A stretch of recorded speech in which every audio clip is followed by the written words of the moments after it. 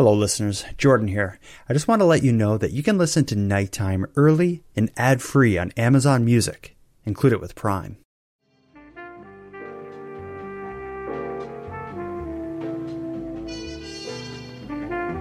You are tuned to the Nighttime Podcast, focused on the fringe of Canada. Hello, listeners. In tonight's episode, I'm going to be discussing one of the most often requested cases in the history of Nighttime. The disappearance and mysterious death of University of British Columbia student Elisa Lam. This story will bring us to downtown Los Angeles, most specifically to the seedy and notorious Cecil Hotel. The story involves a bizarre video showing Elisa's last known moments in an elevator in the hotel. As well, it includes some very bleak and grim discussion of how she was found and the circumstances that led to her being found. Even if you're unaware of Elisa's name, you've likely seen this video, as it basically went viral shortly after her disappearance. As well, you may have seen advertisements for or heard people discussing a new Netflix documentary series about Elisa's case called Crime Scene.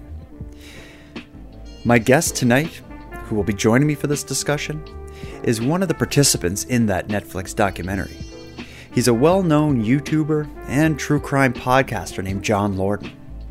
John has been working to understand what led to Elisa's death for years, and in some of the content he created dedicated to it is some of the internet's most popular. So let's get to it. Tonight, in this episode of Nighttime, my guest is John Lorden, and our topic is the mysterious death of Elisa Lam.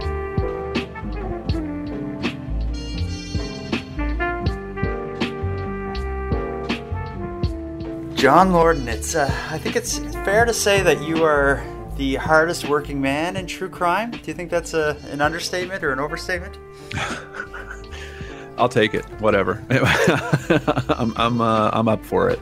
I get it. Like, I was just in preparing for this, I was looking at the different things you do, and I was exhausted even just reading it. How do you find the time to do as much as you do?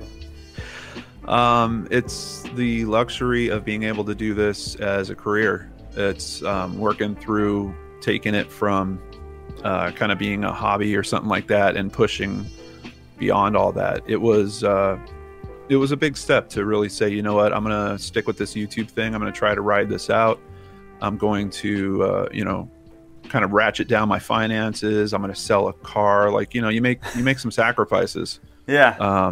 But ultimately, a couple of years of hard work, and all of a sudden, YouTube, starts gathering pennies for you. And when there's a $10 bill, the $10 bill gets sent to you, and that's how it starts. Well, whatever it took, you did it. So why don't you just give it, like, for people watching who haven't had the pleasure of viewing your content or listening to your content or the variety of things you do, give us a rundown. Who are you and what are you up to? Well, at this point, I have 3 shows on YouTube that you're going to see every week. On Monday, it's called Case Cracked. And that is about how cases are solved and what's the critical piece that helps solve them. Brain Scratch is the show I'm most well known for. That's where the Elisa Lam series is, and a whole bunch of other mysteries that we've looked at over the years. And then there's a kind of a spin-off of Brain Scratch called Searchlight, which is focused on missing persons cases particularly. And that's the mainstay for the YouTube channel, but I'm also in podcasting. I just started a podcast recently called Seriously Mysterious. That is weekly, released every Tuesday. I've got a once a month podcast that I do with another YouTuber. Her name's Danielle Hallen, and it's called Crime After Crime. It's a pretty fun format. We look at kind of lighter crimes, things that aren't quite as heavy, and we have a little competition. Like, we'll pick a category, and she'll research a story, I'll research a story, and then we present it, and we let the audience vote on which one they liked best. And then 3 Men and a Mystery is the last one, and that's a real deep dive into strong cases. Like, just, we pulled experts, we get police records. I mean, it's a very intensive deep dive podcast. So Wow. So we're about, I guess, about 4 minutes into this, and so far you've just listed the shows you make. So it's you're the hardest working guy in this, honestly. It's and people love your style. The way I would always the way I describe you is you kind of have the super curious everyman sort of vibe. So you're not coming into it as like, I'm this expert who's going to solve the case. You're just a really curious fella who just found, their niche in telling these stories and bringing people along in the investigation. So it's what you do is awesome, and I get why so many people adore you and why there's such a demand to have you pulled in all these different directions, to the point that you're basically have an alphabet of podcasts and YouTube channels that you're launching. Absolutely. So, and you forgot to add to the list is you're now like a Netflix star. Yeah. That's a whole different twist on this that, quite honestly, I wasn't expecting. I had gotten in the pattern with Elisa's story in particular of trying to do as many interviews as I could about that case. Because I thought it was so important I know that there's a bunch of compelling aspects. I know there's a bunch of interesting theories, but there's a reality to the mental health conversation that I always wanted to at least present. I wanted a chance, if someone was going to run off and do a production about this story, if they were going to use my input or not, I wanted to make sure that they knew that there was a very strong, important throughput to that story, which was mental health crisis. Like, we've got all the indicators. If you really look into this, you can learn quickly that's certainly a component. Is there a lot of other strange things going on with it? Yes, absolutely. And I was kind of hoping, I had several points when I was looking at this story where I was like, okay, this should be it. Like I've done all this analysis. I've stayed open-minded and looked into all these different theories. Now I'm at the point where, okay, if they followed along with me, this should be it. We should be fine here. But then there would be, Investigation Discovery would release a new special, and there would be another influx of questions and people wondering about it. And I'd have to kind of push back out and say, okay, we're going to try to get through this conversation again. For the Netflix project, I really wanted it to be it. And when I heard, we had Joe Berlinger working on it, I know his work. I know that he looks at things from multiple angles, and I felt confident that this was going to be kind of the definitive version of this story. And quite honestly, I think it is. There's a lot of aspects it doesn't go into, but I kind of agree with the choices that they made and the way they laid it out. Unfortunately, we still got a piece or two that people are now coming up and they're like, hey, what about this? We have new information, and always with new information seems to follow new questions. So, yeah. And now, long before there was a Netflix special, back when you just had one or two YouTube channels, the story of Elisa Lam has become, for whatever reason, it's obvious that you've been swept up in this mystery.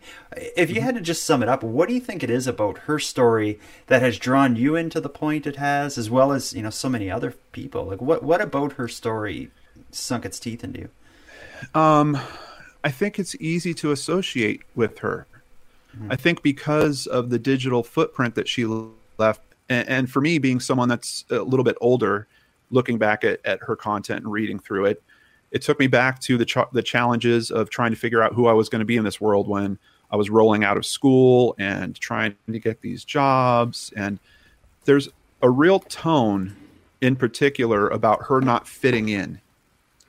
And that, I think, is something that many of us out here can associate with. So I think if I was going to boil it down to one thing, I think that's the strongest component. I can tell you, after doing all this coverage and being part of this ongoing conversation over the years, people also associate strongly with the bipolar issues, the depression issues that she was dealing with, trying to get through school and just struggling, and then just trying to find her way. Mm-hmm. Absolutely. Yeah. There's, when you talk about the mental health angle and connecting with that, that's one part of her story that I think it's so apparent, yet so much of the online discourse and the theories seem to ignore that. Well, when we get through her story, I think what I'd like to do is kind of talk through her story, but avoid initially a lot of the more out there theories, because I think when you just look at the facts, it becomes so obvious that her mental health is, it is at the absolute core of everything that goes down. Yeah. So the first thing, I guess, before we even get to Elisa, to get the context of her disappearance, it's important to understand the Cecil Hotel, where that is, the infamy that's associated with the hotel. I didn't realize you had been there a few times. When I watched the Netflix documentary, not only did you go there, you're like snooping around, solving the mystery, basically. Why don't you tell me about visiting the Cecil Hotel and give me a bit of the history of like what makes this place so notorious? Well, there's a significant homeless population. And I think the documentary does this really well in the first episode, but it kind of lays out the history of it. Effectively, there's certain parts of Los Angeles where they're almost kind of scooping up the homeless and pushing them into other pockets of Los Angeles. And for some reason, particularly around the Cecil Hotel, there's a very strong concentration. With that, there's a lot of issues in mental health right off the bat. But you've also got drug use and, criminal elements. I mean, all the other things that go with a population that needs resources and no one's really looking after. So, the actual building and the story of the building, it's like the building also can't come to grips with what it's supposed to be. It's a hotel. Wait, no, it's not. It's a low cost living quarters for people that are on the fringe of society. And even if you look at what they tried to do with it, and when they're trying to re-engineer the hotel time and time again, you have the city pushing back on it, saying, no, you can't do that. You have to have this much of it that is still for low income population. There's been multiple buyers that have bought it with the thought that, I can come in and just, change this whole thing. And the city of Los Angeles is kind of locking that in. So, of course, it's got a notorious past for Jack Unterweger and Richard Ramirez being related to it. So I didn't dive into those aspects too much more than just seeing the kind of general information that was out there about it. It's interesting because now that the documentary is hit, I'm seeing other people commenting about some of those theories, and they're like, you know what? The ties with Richard Ramirez being there, maybe not as strong as we originally thought. Black Dahlia constantly comes up, and that's one. Same thing, if you actually go looking into it, well, it's some guy that thought he saw her at the bar once. I mean, it's some of the stuff in terms of the legend and the lore seems to be getting looser and looser as more and more people come looking into it and really looking for the details. Kind of like if the Bermuda Triangle had a cousin that was in a hotel building in downtown Los Angeles. There's these kind of vague connections to really dark times, but I guess, and there's been suicides and murders and stuff, but I'm thinking if you find an 80-ish year old building used as a low income housing / hotel downtown any major city, you're going to be able to go through the history and find that. But at the end of the day, the Cecil Hotel is a building that has some danger within it due to social problems that exist in that area. I would say is probably a good way to sum it up. But it's like when you see the hotel and hear about its history, it just doesn't seem like the kind of place that a young woman traveling alone from Canada would choose as her stop off. But what I didn't realize until I watched the Netflix documentary was the management of the Cecil Hotel was kind of trying to combat the negative kind of perception of that hotel and sort of created almost a separate business within the Cecil Hotel, almost to give it like a fresh start for marketing. Can you talk a bit about the Stay on Main? Yeah, absolutely. The Stay on Main was that new idea. They had to disassociate. You had all this history, if it's true or not, connected to the Cecil Hotel. So if I was going to travel and, all of a sudden I want to do a little extra checking on the hotel I'm staying at, run that name, you're going to see Jack Unterweger, you're going to see Richard Ramirez. I mean, all these terrible stories, not great for business. So they decided to kind of rebrand a part of the hotel, Stay on Main. They used this orange paint, and they had all these kind of, young, hip looking lobby. But it actually wasn't the same lobby as a Cecil. They kind of made a second entrance to the side of the Cecil. As a matter of fact, if you look through Elisa's writing, she didn't think that she was staying at the Cecil Hotel. She described it as the lobby next door looks like the Great Gatsby gone on crack. I don't think she realized she was actually staying in that same building, because she had gone into the Stay on Main entrance, which was next to it. And yeah, I think that's an unfortunate side effect of all this, because in that rebranding, I don't want to say like people were tricked, but you don't know that you're actually staying in this kind of historical, known for being bad building, because it's a Stay on Main, and look, they're getting good reviews and the rates are really low. She was staying in a shared room where you could, if you're traveling on the dime, you could just rent a bed instead of getting your own room. Yeah, but it was basically like a they rebranded to almost have like a trendy hostel in the center of a seedy apartment building that is known for social problems and drugs and prostitution and suicide and serial killing. Registered sex offenders living there. I mean, you had everything under. And there was, for a while, the LAPD even had this policy of just having open access to the hotel, because there was so much going on there. They were just constantly in and out. So, so we get the idea of the Cecil Hotel and what was going on there at the time. Then enters Elisa Lam, who seems to, although she's known now for the mystery that surrounds her death, it seems in life she was a bit of a mystery and enigma. It's when you read about her, very few people seem to know much about her background and her life. My understanding is she was raised in British Columbia by an immigrant family. She seemed to be, for the most part, kept to herself, with the exception of branching out on, Tumblr and various blogs. Were you ever in touch with people from her life or learn anything about her, with the exception of this bare minimum that's out there? No. And that was such a hard aspect of it, because you do want to understand the person more deeply. What's the backstory there?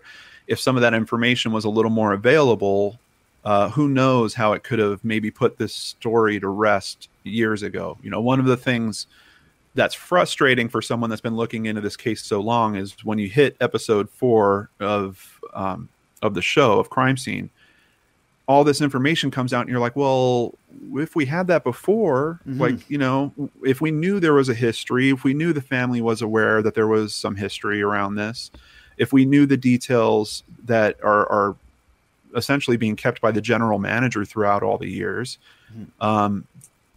I'm not saying all of it, but I think a lot of the conjecture online and stuff could have been limited a bit by that information coming out. It's just, as things fell into place, it just seemed like the information that became public was the most mysterious and fascinating without the right context, and it really took her case just to that next level of viral sensation.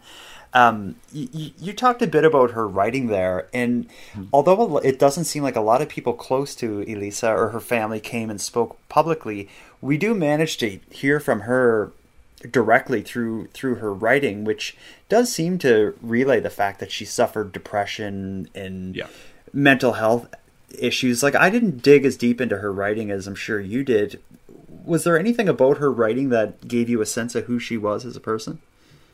Oh, I mean, this is a woman that loved to read. This is a woman that loved Harry Potter, and that kind of wound up having a weird side effect and starting a whole weird conspiracy theory, because she retweeted something about an invisibility cloak, which I think for a Harry Potter fan is a pretty obvious reference.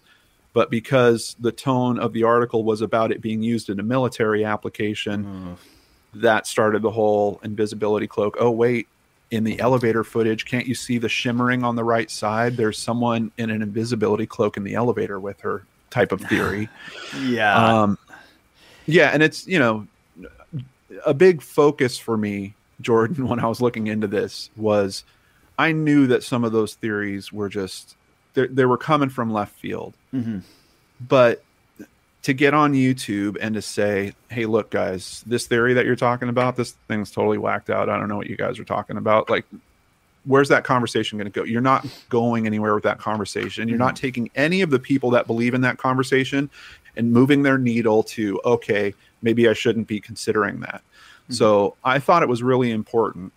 And I don't think this comes across well in the documentary. I thought it was really important to stay open to those conversations so I could fully understand those perspectives and then take on the research and counter it and say, okay, here's what you guys told me. You told me there's something to this invisibility cloak because of this tweet. I'm going to look into this tweet. I'm going to look into the article. I'm going to look into everything I can find out about invisibility cloaks because, quite honestly, I don't think the technology's there to even do this stuff yet. And then have a conversation about that and put it back to the audience. And the great thing about YouTube, which I still feel like YouTube doesn't even quite realize, is it's a conversation that goes back and forth. Podcasts don't even have this benefit. We put the content here on YouTube. People can be looking down below right now, going through comments, getting new levels of understanding. And in Elisa's series in particular, that was a regular mode for me. I would put something out and say, okay, what are they thinking about that? What are they saying about that? What do I need to address? Is there other things I need to look into? Do I need to pick that theory back up because I didn't put it down hard enough or whatever? That's why you have to approach it just completely open-minded. And if I'm going to process this, I'm going to process this. I'm going to get to a conclusion. I'm going to put out that conclusion. And if you guys are critical about it, give me a good reason why. And we're going to open it back up and go into it again. I thought that was the most respectful way to do that conversation. Try to shift the overall perspective for people that cared enough to really look into it deeper than just telling a creepy story about it. And honestly, I've been working at that for years at this point. It takes quite a bit of patience to try to change the opinion of an online armchair detective web sleuth group that have made up their minds that invisibility cloaks are involved in Elisa Lam's disappearance and death. So I thank you for taking on that cause, but I think there's some people you just won't change their opinion. You're absolutely right, Jordan, but there are successes in it that I still think about. I still look back on, even with Crime Scene coming out and some of the critique that's coming our way around that. I've had some amazing conversations with people on the complete opposite side of my belief structure, and that was a major component for me with Brain Scratch right from the start. I always wanted to learn other people's perspectives, why those belief structures are so strong, and then I could evaluate, is this something I need to change within myself? And I have. My beliefs absolutely have shifted from the start of this to now.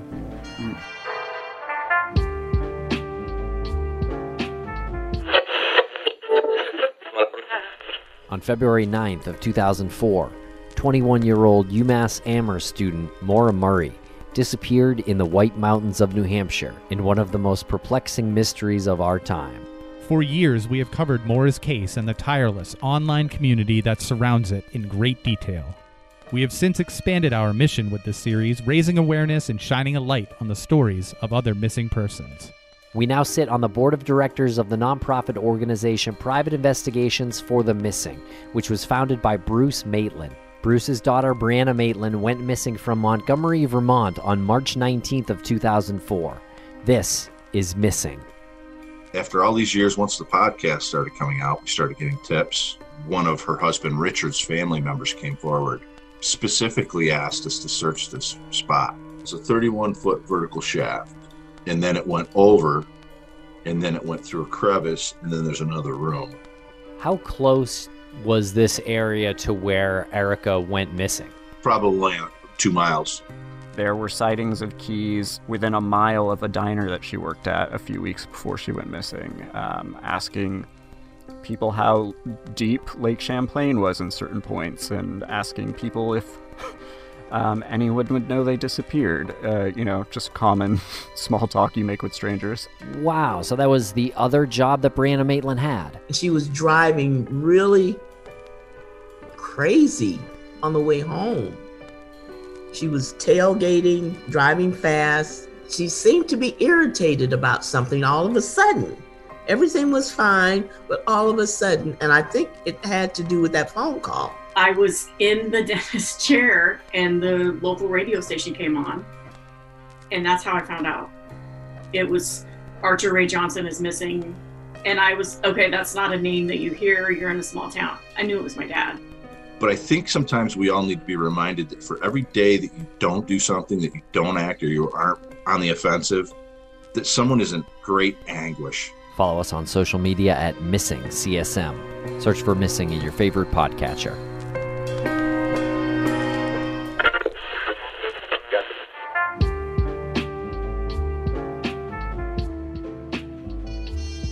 Now, one thing about Elisa's story, so she's this, for the most part, stays to herself at home in Canada, but she decides to go on a solo, she called it, I think, her West Coast tour. She just decided to vacation on her own. What was her motivation? Did she ever express, like in her writing, why she was choosing to do this? I don't think she directly expressed it. She talked about the excitement of it. She talked about wanting to possibly meet people while she was on it. She was going to start from basically the southern end of California and kind of move her way up the coast with a couple of important stops to her, if I recall correctly. And, it's been years, so I'm dusting it off a little bit. But I think there was a SeaWorld aspect. There was something in the kind of mid-Cal... The television recording she sat in on? The television recording... And this is kind of an interesting aspect because this isn't my own thought. This is something a commenter brought to me. It was the Conan O'Brien show. I had already known that before. They didn't talk about it in the actual documentary. They didn't name the show. And we learned in the documentary, which I didn't know before, that she had written some kind of letter, was trying to give it to staff to give to Conan, apparently. And that I don't know if it freaked out the staff, but for some reason they actually asked her to leave. They escorted her out. Wow. I had a commenter say, "Are you aware? Like, does Conan O'Brien is he known for being bipolar or something like that?" And I'm like, you know what? I honestly don't know. And it literally took 30 seconds of searching on the web. I found this big old article about Conan talking about struggling with depression and bipolar disorder, and I was like, so that's like another connection. Kind of supports the narrative that I think is important to talk about with the mental health aspect in a whole different way, and information that we didn't know until one of the best true crime directors came along and picked up this story and, got together an amazing production team and ran it through Netflix. So we are getting more and more understanding through this. Yeah, and I think that was one thing that this documentary series on Netflix did is it brought you through some of the stranger places, but at the end, I think it really drives home the most logical explanation for what happens. Now, we talked about for the TV appearance, Conan. I didn't know it was Conan until right now, but she exhibited apparently strange enough behavior that they asked her to leave the recording, for better or worse. But it seems like the events that lead to her disappearance really start in the days prior with some strange behavior. So whatever happened at the recording of that television show, that's one thing. But even when she gets to the Cecil, you had, or Stay on Main, we had talked about how she was initially staying in sort of a hostel, like shared accommodations. But her behavior, and this is days before her disappearance, her behavior with the other, co-tenants was enough to show that whatever was happening that eventually leads to her death, I think, was started days prior. Can you talk about, what led to her making herself appear abnormal, I suppose? So there was a big interesting aspect to this. Like, you have this story around Elisa and all these people that want to go to the Cecil, and now people that want to stay in the room that she was supposedly in. For some reason, the room number 412, if I remember correctly, was the room that everyone thought she was in. And we get to the wrongful death suit. The family, is essentially suing the hotel for responsibility. It's some kind of responsibility with her death.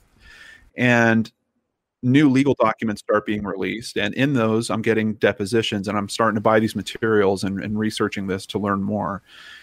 In those depositions, that's where I first learned about Amy Price. It's where I first learned about Santiago Lopez and their point of view in terms of what happened. In that deposition, Amy Price does talk about there was some type of conflict with the other people in the room, and because of that, they moved Elisa to another solo room. I believe, if I recall correctly, the date of when they moved her to that other room, I don't even think she slept in that room once. I think they moved her on the same day of the elevator, if I'm recalling correctly, and there's a chance because I'm telling you this is years ago. But yeah, so we learn in the documentary is she was actually doing things like keeping the door closed, and she wouldn't let the other roommates come into their room where their stuff was. She's leaving notes on their pillow, telling them to go away, things like that. If I remember right, in the legal documentation, there was some other talk about maybe that she was talking very loud or in the middle of the night, something to that effect that I remember from the legal documentation. But it was much more direct, the information that came out in Crime Scene. It was enough to lead these people to complain to the hotel management. The hotel management's response was to take Elisa out of the shared living arrangement and give her own private room in the Stay on Main or the Cecil Hotel, which, you know, I know they've been criticized somewhat for not stepping in and, you know, involving police or something, but I'm thinking if the Cecil Hotel called the police every time someone acted unusual in there, they would probably themselves end up charged for harassing the police. Like I that, not to make light of that criticism, but that's just something where I think for a hotel that's a really big line to cross to start getting that directly involved in, you know, in their you know, the people staying there. What are your thoughts on their handling of Elisa, at least at this point? The big term I keep holding on to is just missed opportunities. You know, we've got people noticing there's something wrong, especially when you compile all that information together. I mean, are we talking about her being sped up in the middle of the night? Do you think that possibly there could be some kind of drug issue or something along those lines? And I think people are rightfully thinking about the process.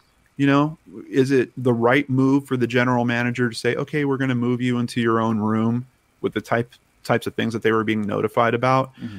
But to your point, I mean, it's a hotel. You expect privacy. I think any of us do when we're staying at something like that. And to think that someone would be watching us or trying to change what we wanted to do with our own time or something like that, it's a fine line. And while I do wonder about the missed opportunities, how much they noticed, how they could have helped, what could they have done? And this is another great conversation that's happening now that Crime Scene has come out, because now I'm hearing from law enforcement officers who are leaving comments are like, you know what, we wouldn't be able to do anything. Like, we could come out and do some type of welfare check, but what, we're going to 5150 her and drag her into a hospital or something? That's just, it's not going to happen like that.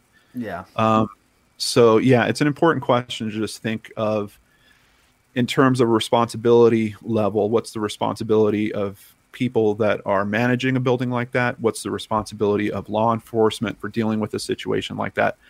Do we have a responsibility just as citizens? If you see someone walking down the street, unfortunately in that area, I can tell you the several times that I was down there, I can't think of a time I went down there and I didn't see someone that seemed like they needed help. I mean, people need help down there. So it's unfortunate because of where she was. She actually probably blended into the environment a bit too much for some of those mechanisms to kind of kick in. Now, anything going wrong with Elisa and any need to step in and, you know, and help her in any way, it seems to really become apparent when she misses her checkout time. Like, that's really what starts everything. She had a certain time and date that she had to check out of the hotel, as you would know. That's really when a flag's raised that something's wrong, because she doesn't, you know, am I correct where that's just really what starts it all? She just doesn't check out?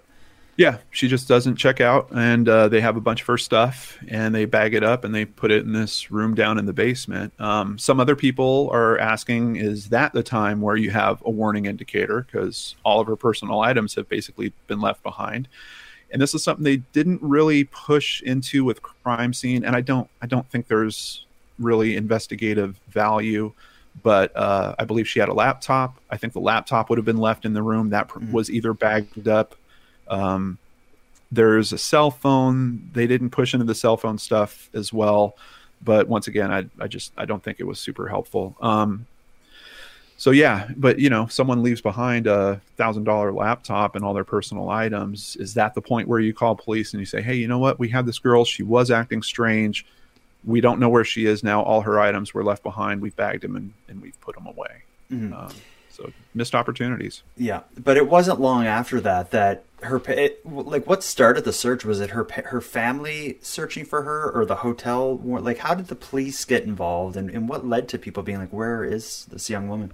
The family knew something was wrong very quickly because she was in daily contact with them, leading right up to her disappearance. So it was literally within a day or so of not having contact that I believe they started calling.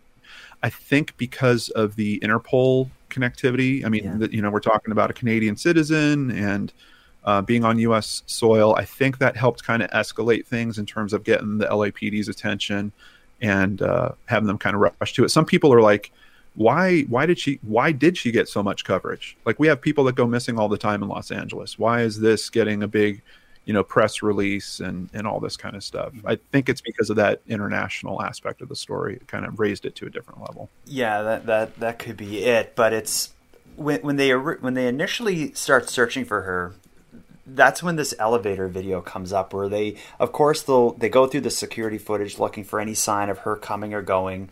Yep. The police managed to find a video shot from a security camera within the elevator, and I still cannot understand completely their motivation for doing this, but the police released the video publicly, I guess looking for people maybe who would have recognized her or something, but yeah. I don't think they ever would have expected the attention that elevator video would get, where it brought this case from a local story with some international connection in Canada to being one of the biggest missing persons cases, true crime mysteries in the world. And I think it's all because of this video of Elisa, which it turns out to be her last known, or the last time we see her alive. Basically, to sum it up, acting really weird in an elevator inside the Cecil Hotel. This video is released, and anyone who knows this case knows this video because it just became, one of the most widely shared videos on the internet. I'm not going to try to explain it, what happens in it. Do you want to talk through, the main things you see in this video and why it got so much attention? Yeah, I mean, I've described it previously as it's like a 4-minute mystery or horror movie, like all wrapped up in this one little 4-minute segment. And it's even more bizarre because wait, this is coming from the LAPD. This is real. You have her entering the elevator. She's looking down. She's hitting buttons on the panel.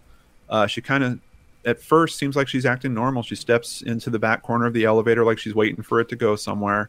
But then things get kind of strange very fast. She steps towards the door and she whips her head outside the door and looks both ways and then pulls herself back in, almost like you would imagine someone like looking around a corner if they were worried that there was a sniper or something, like just a very fast motion of jagging her head in and out of the elevator. And then she steps to the corner closest to the door. So she's now in kind of a hiding position. If anyone's walking down the hall or passing by the elevator, she would now be hidden from them.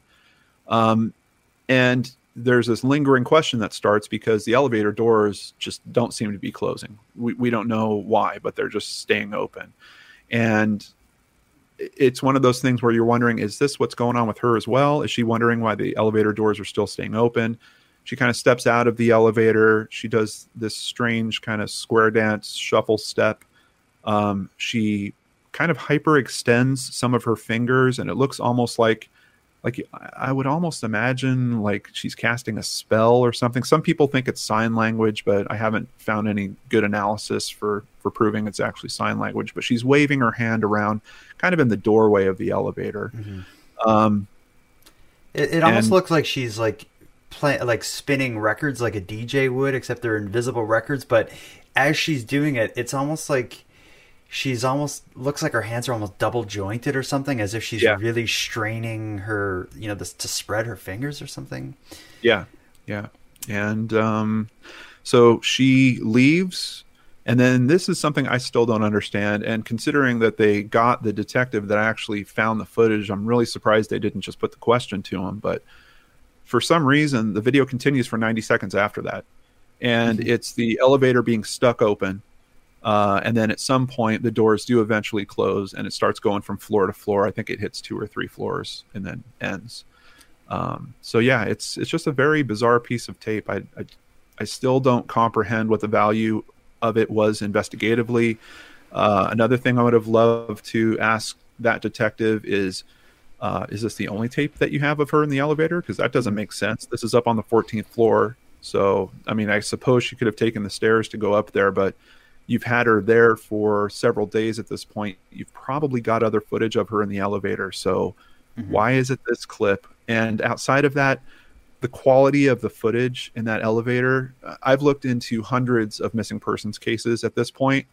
That footage is some of the worst footage I've ever seen. You can't tell anything outside of the simple explanation of her clothing. That's at least of, investigative value. Yeah, so. I felt the same way. It's just awful quality. It looks like a webcam from the 90s shot that. But this hotel, the Cecil Hotel, as we talked about, it's a rundown building. They've been heavily criticized for having, the security and the maintenance of the building. So I guess it's reasonable to think that they just had the lowest bar for recording equipment. God knows when this was installed and if it was ever upgraded or maintained. But a lot of people also ask about, once she leaves the elevator, isn't there a camera in the hallway to pick up her movement from there? And when I was there, it was one of the things that I was looking for. Where's all the cameras? What are the locations of the cameras? There is a dome that's in the hallway, but what I've come to understand is there's a lot of fake camera domes that are in those hallways. They're not active. They don't work. They did add more cameras after this occurrence. Particularly around the front, and it's super obvious because they're modern cameras. They have IR sensors. I mean, you can see that they're flickering at you as you're basically walking by. But for at the time, that was the last time she was seen, and I don't think there was any other camera, especially if we think that that's the last time that she's seen, and she goes directly to the window fire escape and climbs up the side and gets to the roof. That would have been a straight walk down the hall to that fire escape, and that'd be it. She'd be outside from that point forward. Yeah, there's a few things in the crime scene in the Netflix special that you were involved in that really answered some of the questions about this video. One is a lot of people wondered why the elevator door stayed open, and I've wondered that myself, because it's, there's 3 minutes or so that she's in there and the doors are just staying open as she's kind of hiding and peeking around. But when you were there yourself, I believe you're responsible for at least telling the public why that happened. It wasn't actually me. I did verify it. There was another YouTuber, really young man. He was 19 years old at the time. I think he was just starting college or getting ready to go to college. And once again, this is just me being in tap with my community.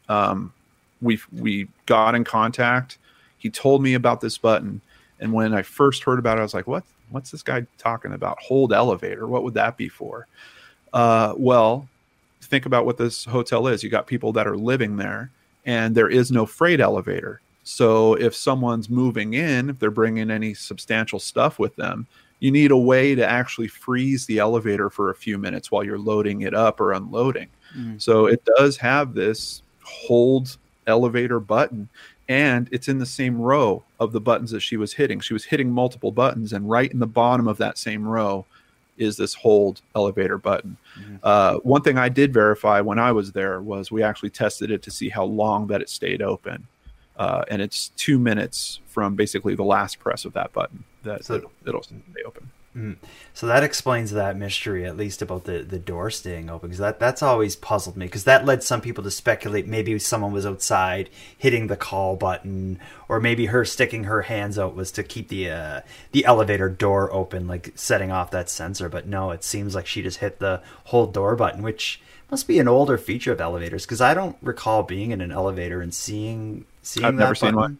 I've never seen one in any other elevator, but most buildings I've worked in several buildings like that. They usually have freight elevators, and the freight elevators usually have that functionality, some type of pull button or a switch that you flip so that they stop at that spot and you can load cargo on and off of them. But because they don't have a freight elevator, I think they just implemented that with the passenger ones. Yeah. So at this point in the story, Elise has disappeared. We have this video shared showing her behaving in a bizarre fashion, as her last known living moment, basically. Well, right. Before she's found, what are the theories? Like, what do people think is happening? Did this at least appear online to be foul play as people are discussing it? What are your... at that point, I believe it was just standard missing person. But then when the video kicks out, it changes everything. The weirdness around the actions and stuff like that. It opened up. It was the fodder for all of the different theories to come after it. There was a very quick group that was like, okay, well, this girl's on drugs, or this girl's having some type of psychotic break. And it's weird because I keep trying to be sure that we're representing the mental health conversation properly, but there was also a dismissive way that people were looking at that. It's like, oh, well, this girl just went crazy. And it's almost like you throw that explanation out there and you can just disassociate your feelings from the case. And whatever happens, happens. I saw the footage. I know she went crazy, and that was that. And that's kind of another unfortunate way of looking at this case, and something that I was also trying to hope my coverage would help engage people in a way that, hey, let's learn a little bit more about this. Going crazy, that's not a great explanation in itself. Looking at her materials, talking about bipolar disorder, depression, the medications that she was on, a recent change in medication that she had been going through, the possibility that she wasn't taking her medications properly, which they strongly hit the note of in Crime Scene. I had looked at some of the side effects of some of her individual medications, and psychosis like that was certainly a possibility. So there's a lot with this case. Yeah. Now, any mystery surrounding where she went and what possibly was going on in the elevator video, a lot of the questions are answered on the February 19th, which is just the anniversary of this is just days from now. And it begins with complaints about the water pressure in the building. Now, this is a grim, bleak section of the story, but to cover her entire story, this is something we need to get through. Yeah. People in the building, in the hotel, are complaining of, dark discharge in the water, a foul taste and smell in the water, or just very reduced water pressure. Yeah. That leads to calls to, the front desk or whatever, and they send, I forget the name, Santiago Lopez, yeah. He's the maintenance man, and they send him to the roof of the building. And I didn't know about this kind of system within a building. Is for a high-rise building, I suppose they have large water tanks on the top of the building. Water is pumped into them, and then from there it's fed to the different units in the building. Yeah, a gravity well system, basically. But there was steps that were in between there that they actually didn't go into in Crime Scene. Through the legal documentation, I learned about some of the other troubleshooting steps that Santiago had taken, and that was kind of not super important context investigatively, but now, you put out a piece of art that's that big on a platform like Netflix, and people are like, how did this guy know to all of a sudden go check the tank? Isn't that suspicious? Now, shouldn't we be looking at Santiago? It's like, well, if you look at the legal documentation, he actually did a series of troubleshooting steps. He went to different rooms to test the pressure in certain specific rooms that were fed by that same water line. Apparently, all the water tanks don't feed all the rooms. There's certain rooms that are geared for certain water tanks. There's 4 tanks up there. Okay. So he was taking troubleshooting steps to figure out where he thought the problem was, then got to the point of going to the roof and knowing specifically what tank he had to deal with. And that's when he made the discovery. Yeah. So on the top of the roof, there's 4 large tanks that are, I believe, 4 feet wide and just under 9 feet high. So these are large tanks. Santiago, the maintenance man, climbs up on one. We learn in the documentary that there's a little door on the top that would be used to service them. Yep. It's left open. He looks inside and finds Elisa naked and deceased. Yeah, floating face up. And the hatch was probably, outside of the elevator footage, the hatch was probably one of the biggest things that kept this conversation going for years, because information had come out that the hatch was actually on the tank when she was found. Like closed. Right. And it's not a hinged hatch. It's actually a square piece of metal with a lip on it, and it fits over the opening. So it's a little different. I know a lot of people imagine, it's hinged and it's kind of flipped open. It's actually a piece of solid metal that you lift off of the hole and then move it to the side. And that, of course, added to the mystery too, because you're like, well, hold on, if the hatch was closed and she's 5'3" and she's in a tank that's over 8 feet tall, how is she going to pull that 20-pound hatch? Like, how do you get it back in place? It's just almost physically impossible. I thought of it as a hinged cap, and I've always considered maybe she just opened it enough to get in and then just allowed it to fall shut. Right, kind of grab it. Yeah, grab it as you're falling in or something. Yeah, and that was one of the biggest problems with this case from the start is, there's pictures of the rooftop, there's pictures of the hatch. You can see that it's a big piece of sheet metal, essentially, that's just removed and moved off to the side. But then Santiago, through the court documentation, that's when I learned that the hatch was actually off. And for me, that was the biggest shift in my belief of what had happened. The hatch was the thing that kept me stuck. The elevator footage, you could have all kinds of different theories about it. I did not see Richard Ramirez's ghost. Thankfully, another YouTuber did a feature on it where they're like, by the way, Richard Ramirez was still alive when that footage was taken. So what's his ghost doing in the elevator? I don't know. And that's, part of the benefit, I think, of having this online community and having all these different people take a look at it. I mean, looking at it from a crowdsourcing perspective, there's all these little, there's the downside of the theories, the wacky theories that are being supported and run around.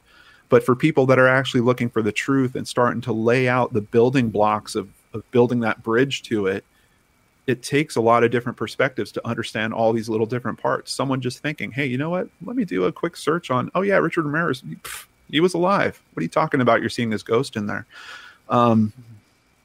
It's unfortunate.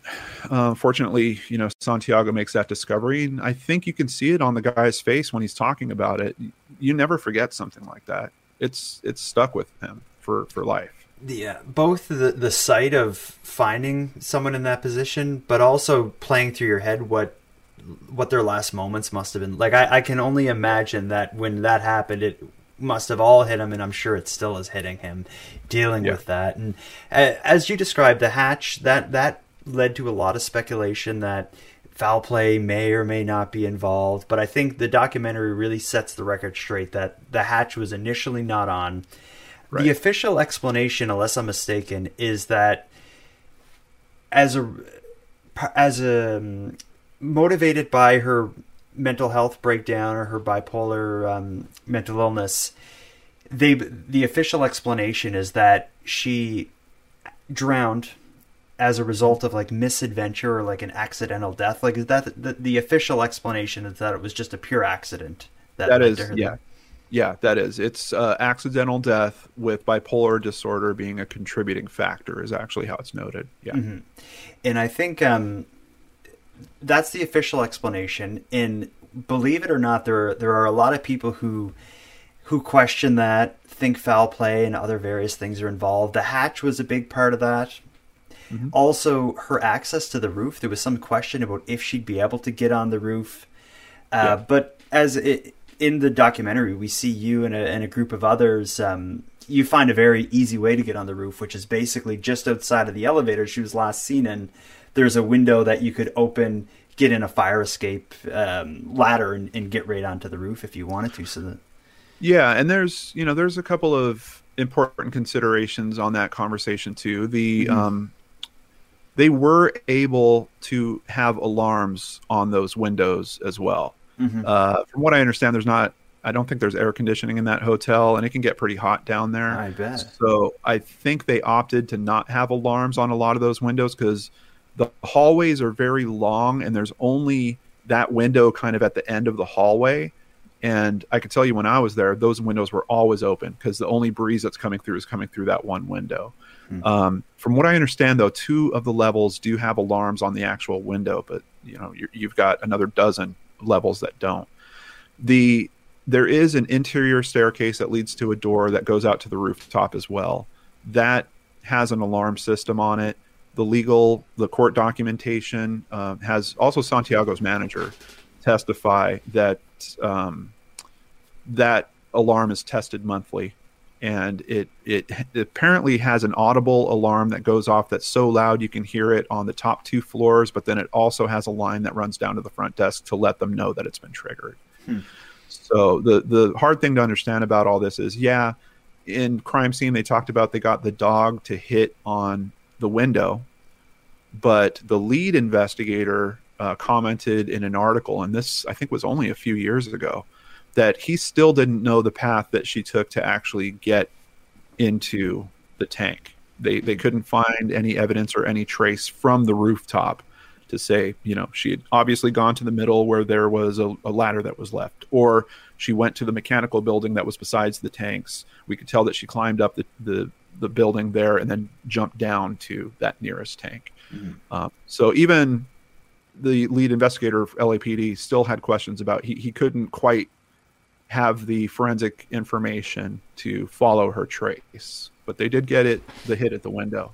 Yeah, my thing is, like, there's, even if you can't say exactly how she got there and how she got into the tank, you can say ways that she could have got there and could have got to the tank. They just don't, it seems like they just can't give the definitive explanation, but they can certainly give options of how they would have been able to do it, or how and she a would have been able to do it. Yeah, a rooftop, and you're talking weeks of exposure, Southern California sun. I'm not surprised that they can't find any forensic information up there for her path to the tank. One other big talking point that people bring up is the fact that when she was found, she had no clothes on. Of course, she was last seen with clothes on, and the clothes were found in the tank with her. A lot of people will say, why would her clothes not be on if it wasn't foul play? But we don't need to talk about it much, because in my mind, if I had, like, I'm wearing a black hoodie right now and jeans. If I fell in water and I had to tread water, the first thing I'd be doing is taking my hoodie and my jeans off. Oh, and for other reasons, you might think of, I'm going to try to throw this outside or use it to scale up to the hatch, or you might notice, because of the gravity well system, that water's coming in from some particular pipe, and maybe if you block that, you're hoping that it'll drop to a level where you're going to be okay in there for a while. Or maybe you try to block where the water's leaving so that it fills enough so that you could swim up to where the hatch is and lift yourself out. I think there's a lot of different things that you can understand in terms of removing the clothing. And then, of course, there's paradoxical undressing, where if you do start to freeze, and I think the temperature in a water tank like that, even though we're talking about Southern California, I think there's still a pretty good chance of this. When you start to freeze, your mind kind of gets tricked into feeling like your skin's burning, and it's very frequent for victims of that to remove their clothing. So yeah, and I'm guessing, but where there was issues with water pressure, if there is a pipe where water is coming from the tank down into the building, it very easily could have been her sweater and skirt that clogged that. And I think, knowing the autopsy information, I'm assuming that you're right about that, because she was she was all complete, I guess is the best way to say it. Yeah, I do think it was probably the clothing that was stopping it. So, knowing everything you know about this case, reading into it and following it as long as you have, do you believe that the official explanation got it right? Yeah, I do. I don't know how you can go through, years of looking into this. I'm telling you, it was the hatch. I mean, once that information got squared up. Now, crime scene has kind of, in a way, opened up new questions about the hatch, because they talk about the fact that they had a helicopter do a scan of the rooftop using a light. And there's a lot of people that are now coming to my old videos and new videos, and they're like, John, this isn't making sense. I mean, if you had a helicopter that's shining this big, I can't remember what they call it, night sun, I think, light down on that rooftop, how are they not noticing the big square black hole on one of the tanks that isn't on the other three? So that's kind of the new point of contention, but it still doesn't, it's hard for me to say, yes, I get it. I think it's interesting to try to wonder about that. The tank is closest to the mechanical building. So depending on the angle of the helicopter and the shadow of the mechanical building, that could have potentially blocked the hatch from being seen. Other people are also wondering, though, well, if you're going to do a helicopter search like that, why do you have it happening at night? Like, why are you looking at the rooftop at night? She's missing for weeks before she's found. It's a lot of interesting questions, but no one's going to be able to answer those outside of LAPD. And I thought that there was a really solid moment where one of the detectives, and his name keeps slipping my memory, he said it was a simple miss. Like, there's no great explanation for it. They just simply missed it. Yeah, I don't necessarily fault them for it either, because that's a big hotel building. Like that, I think it's like 700 units or something. Like, it's a massive building. And the roof would have been one of many places that they looked at. So it wasn't like they did this thorough searching every closet and under every sink. I bet you, in my mind, they just kind of passed through, shined a flashlight down, seeing if they see a body laying there, and they didn't. Yeah. Like, I'm thinking that's probably as in-depth as it went. But now in hindsight, we know where she was, so it's drilling down on exactly how did the search go surrounding this one little area. If she was found in some room on the 6th floor, we'd be digging deep into what happened on the 6th floor when they were searching and why they didn't knock on this particular door.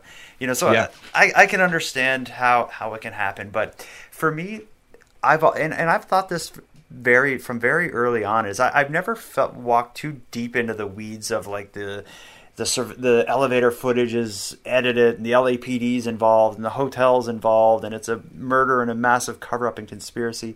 In my mind, if there's a bipolar or any kind of mental illness that would lead to a psychotic break, that could explain her in the elevator acting bizarre, maybe reacting to things that aren't necessarily there. And I could see that leading to her having maybe this artificial bravery to get up on the roof. And the same things that in her mind she was running from in that elevator video, maybe she was also escaping them by finding a dark spot to jump into, like a water tank. And in the, like, it's dark to think about, but I can see that having happened. And then when you hear more about her background with mental illness and thinking she was being followed and chased at earlier parts in her life, it kind of adds to that. And were you aware of her background with this before the documentary? Not to that level, no. Mm-hmm. I mean, that did not come across in her writing for me. And I'm kind of curious what the source of that information is, because the family has not been accessible at any point. I believe there's a chance that her parents actually moved back to China. I think some other family members had taken over the restaurant that they owned. So yeah, no, I don't have a great understanding of that. My understanding was it in some way came from her sister who made, I don't know what where it was said or written, but it was something to do with her sister saying, referring to delusions that Elisa may have had earlier in life about being followed and chased. But just when I hear that and I look at the video and think of where she ended up, to me that makes the most sense. But My goodness, That's what what I mean. It's such, it's a factor in this. Like, it's too pervasive. There's too much information that's pointing to this. We know that is certainly a factor. If you combine that with what I think is a pretty well-written autopsy report that is noting no significant injuries of any kind that you would typically see in an attack or a homicide or something of that nature. What are we looking for at that point? It gets very, very tough to say there's someone that attacked her in some way, because we don't have physical information that supports that. Yeah, because that's another thing too, is she's found in the tank, and although she doesn't have her clothes on, she doesn't have any visible signs of injury, and she was not a big woman, but even if there's 2 or 3 people, to get not a big woman up a ladder into an almost 10-foot tall water tank, like that's not an easy feat. I've had to change the blinds on my picture window in my living room, and I had to get up like 3 steps up the ladder. And if you go look at my living room now, there's marks all over the walls from me trying to navigate that. But it's I don't see any way that she would end up in there without visible injuries, and in some way. Just to close it up, I want to ask just a couple quick things. And one is, you've covered a ton of cases of missing persons and these mysteries. Is there any other stories that Elisa's reminds you of? Like, do you see similarities between hers and any others? I don't know, because hers is just such a standout in my mind for so many reasons. I mean, the internet response, the conversations, it's at a different place. Brandon Lawson, a little bit. There was the young woman in the hotel in the United States, Kenesha, who was found in a freezer. Yeah, Kenesha Jenkins, if I remember correctly. Yeah, yes. I believe you're right. Still not the same as this. Like there's people that are doubting the explanation in that case too. So I guess there's similar elements. There's video in that case of her making her path to the freezer. A couple similarities in terms of the structure. I don't know. For me, it's more about the people, the connectivity to the people, and how those stories are reflecting for our realities. I think that's kind of back to why the Elisa thing has grabbed us in such a way, because we're associating to it so easily. We can all imagine trying to fit into this world, maybe taking a big adventure like that, facing our demons in some way, and not always winning when we're trying to take on that battle. I think we've all been in similar situations. So, do you think there's any big lessons in this story? Is there anything that you learned from it?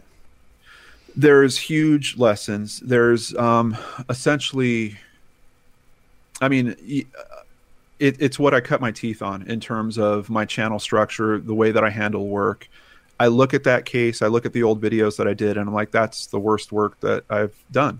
The quality of the videos, the way I'm going about trying to pull together the information, the sources that I'm considering at the time.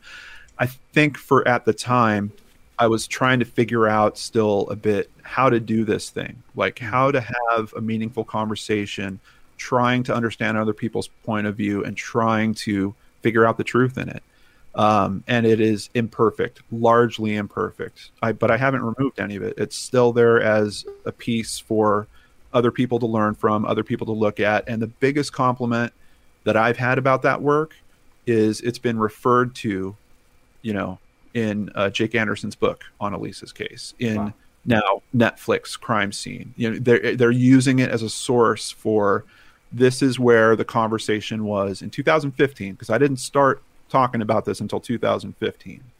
But we're identifying that John has recognized what the internet was talking about, the theories that were big on this case, and he got to this conclusion. We now have hindsight from being further down the road in terms of time, and in the case of Crime Scene, we've got a lot more resources. Oh, yeah. We're able to get those interviews that some YouTuber with a few thousand subscribers wasn't able to get. So that's what I'm thankful for, is that it's a part of the understanding of that chain. And I truly feel like we got to the point now that we can put Elisa's story to rest. But there was a huge question that was asked at the end of Crime Scene, and it is about what we're doing in this true crime community and how we handle investigations, and can there be casualties of that? And that is the biggest lesson. That's the biggest challenge that I heard, and I'm up for taking it on. There's a bit of a controversial moment where there's one theory about a man, a musician named Morbid. His real name is Pablo Vergara. Sorry, it's late where I am. But I actually heard about Pablo. I got contacted by someone about a year after I started looking into the Elisa Lam stuff, and they're like, "Hey, John, there's this other theory." And, you know, like I said, I was having a conversation with my audience. I was looking for whatever the next big talking point was in that chain of giant conversation. And they were like, okay, there's this guy, his name is Morbid. He's into death metal or black metal. He does these videos that kind of have graphic imagery that's disturbing. And guess what? He was staying at the Cecil. And, you know, it took like no time to look into this. He was very, at least at the time I was looking at it, there was still traces of information where he was saying, I have nothing to do with this. I don't know what you guys are talking about. I was there a year before this. I didn't know until Crime Scene came out, but he apparently was severely cyberbullied about that theory at the time that it was happening back in February of 2013. There was no trace of that when I went looking into that aspect of the story, but just with the information that I saw that was available, I knew there was nothing to this. And I'm like, yeah, I can't, you know, I'm not going to even try to. And I didn't see a big overarching internet conversation about that aspect. And to hear that this guy, you know, almost wants to take his life because of what he's going through, you know, winds up in a hospital, essentially. It was terrible.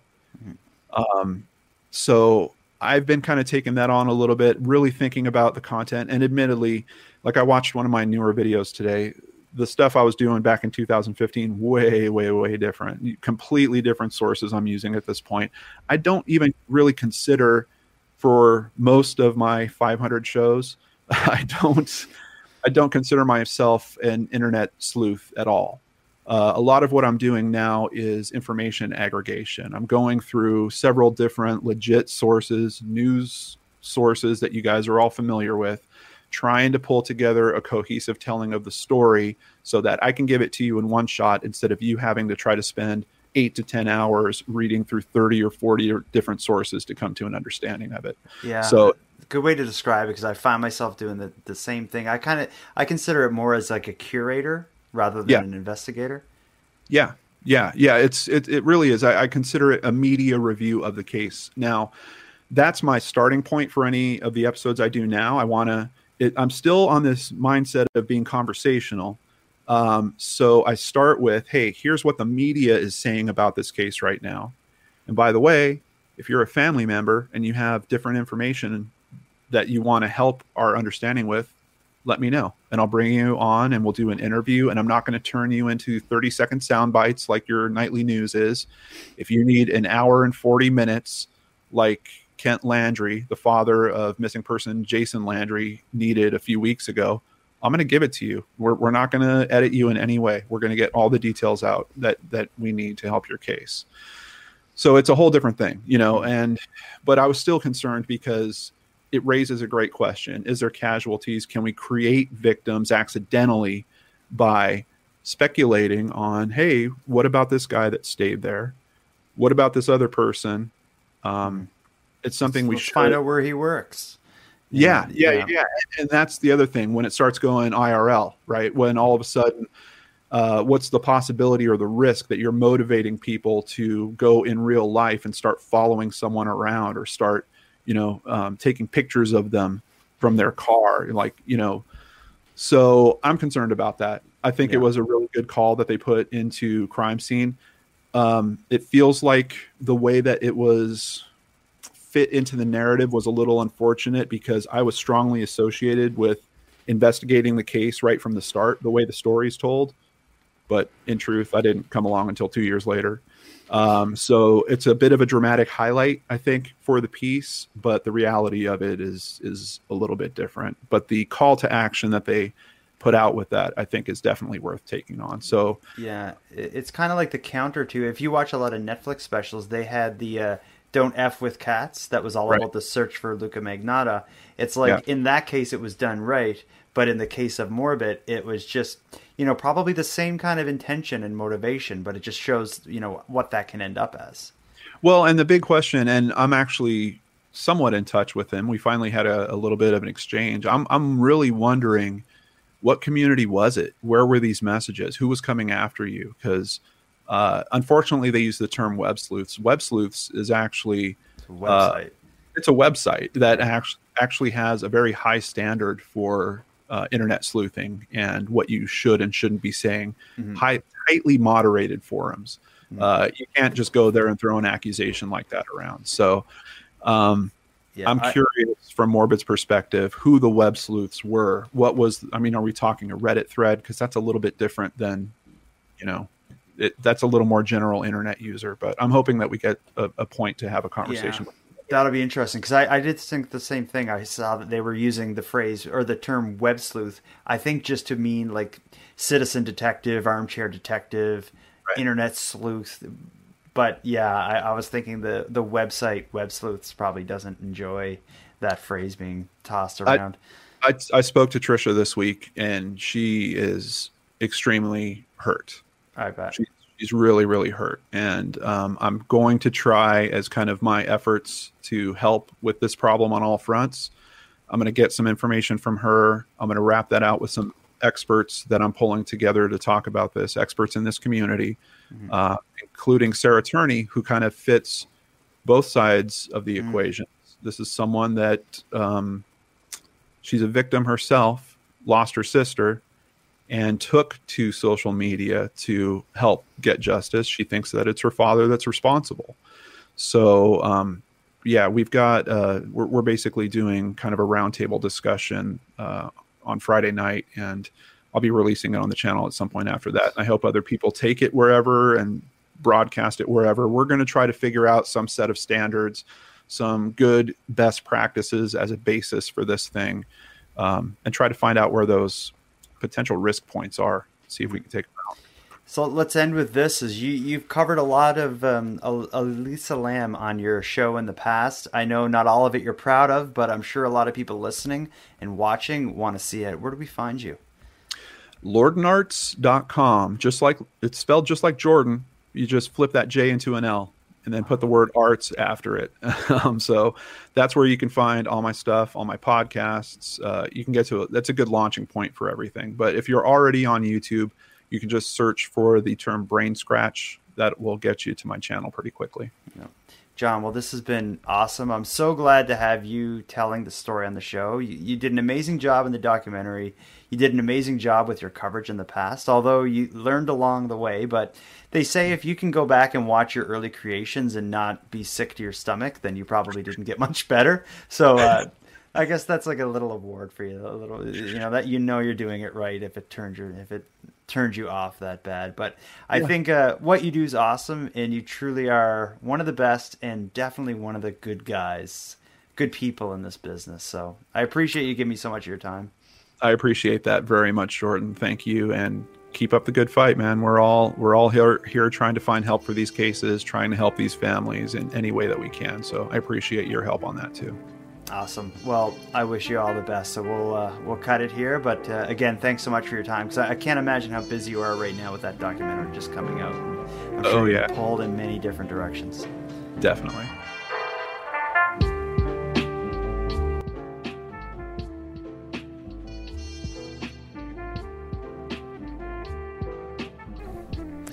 I want to thank you for joining me in this discussion surrounding the tragic and mysterious death of Elisa Lam.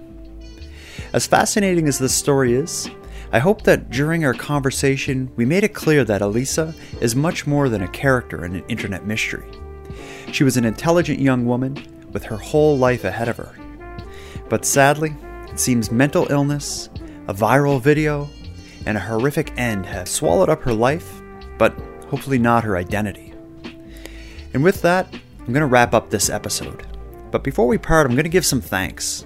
First, a huge thank you to John Lorden from the Lorden Arts True Crime Media Empire for sharing his thoughts and his experiences with Elisa's story. I've added links to John's great content in the episode notes. As well, a huge shout out to Monty Data for contributing the music for this episode. It's a piece called Noir Tokyo. And lastly, a massive thank you to everyone who listens to Nighttime. Without your interest and your support, Nighttime would be as pointless as it would be impossible. But with that said, keeping the show alive is and has always been an uphill battle. So if you want to help take some of the weight off the show's back, please consider subscribing to the premium feed. Not only will it make the show possible, it'll give you more of each topic than you're going to find here on the free feed, as I'm adding exclusive content to the premium feed weekly. So for about the price of a cup of coffee, help keep the show alive and give yourself more Nighttime by subscribing at patreon.com/nighttimepodcast. And with that said, I'm going to give thanks to the newest supporters of the show, Jeremy, Shane, Erica, and Sam. Thank you for your generous support. And for anyone else who'd like to support the show but can't help financially, you can give me a huge hand by simply telling your friends about us and sharing the episodes across social media. And if you have any story ideas or if you'd like to give feedback on the show, you can contact me at nighttimepodcast.com/contact. I'm also on social media. I use Facebook, Twitter, and Instagram, and I'm on YouTube most Tuesdays, Thursdays, and Sunday nights at 9:15 Eastern. So until next time, take care of each other, hug your loved ones tight, and let me know if you see anything weird. The Nighttime Podcast is written, hosted, and produced by Jordan Bonaparte. Copyright Jordan Bonaparte.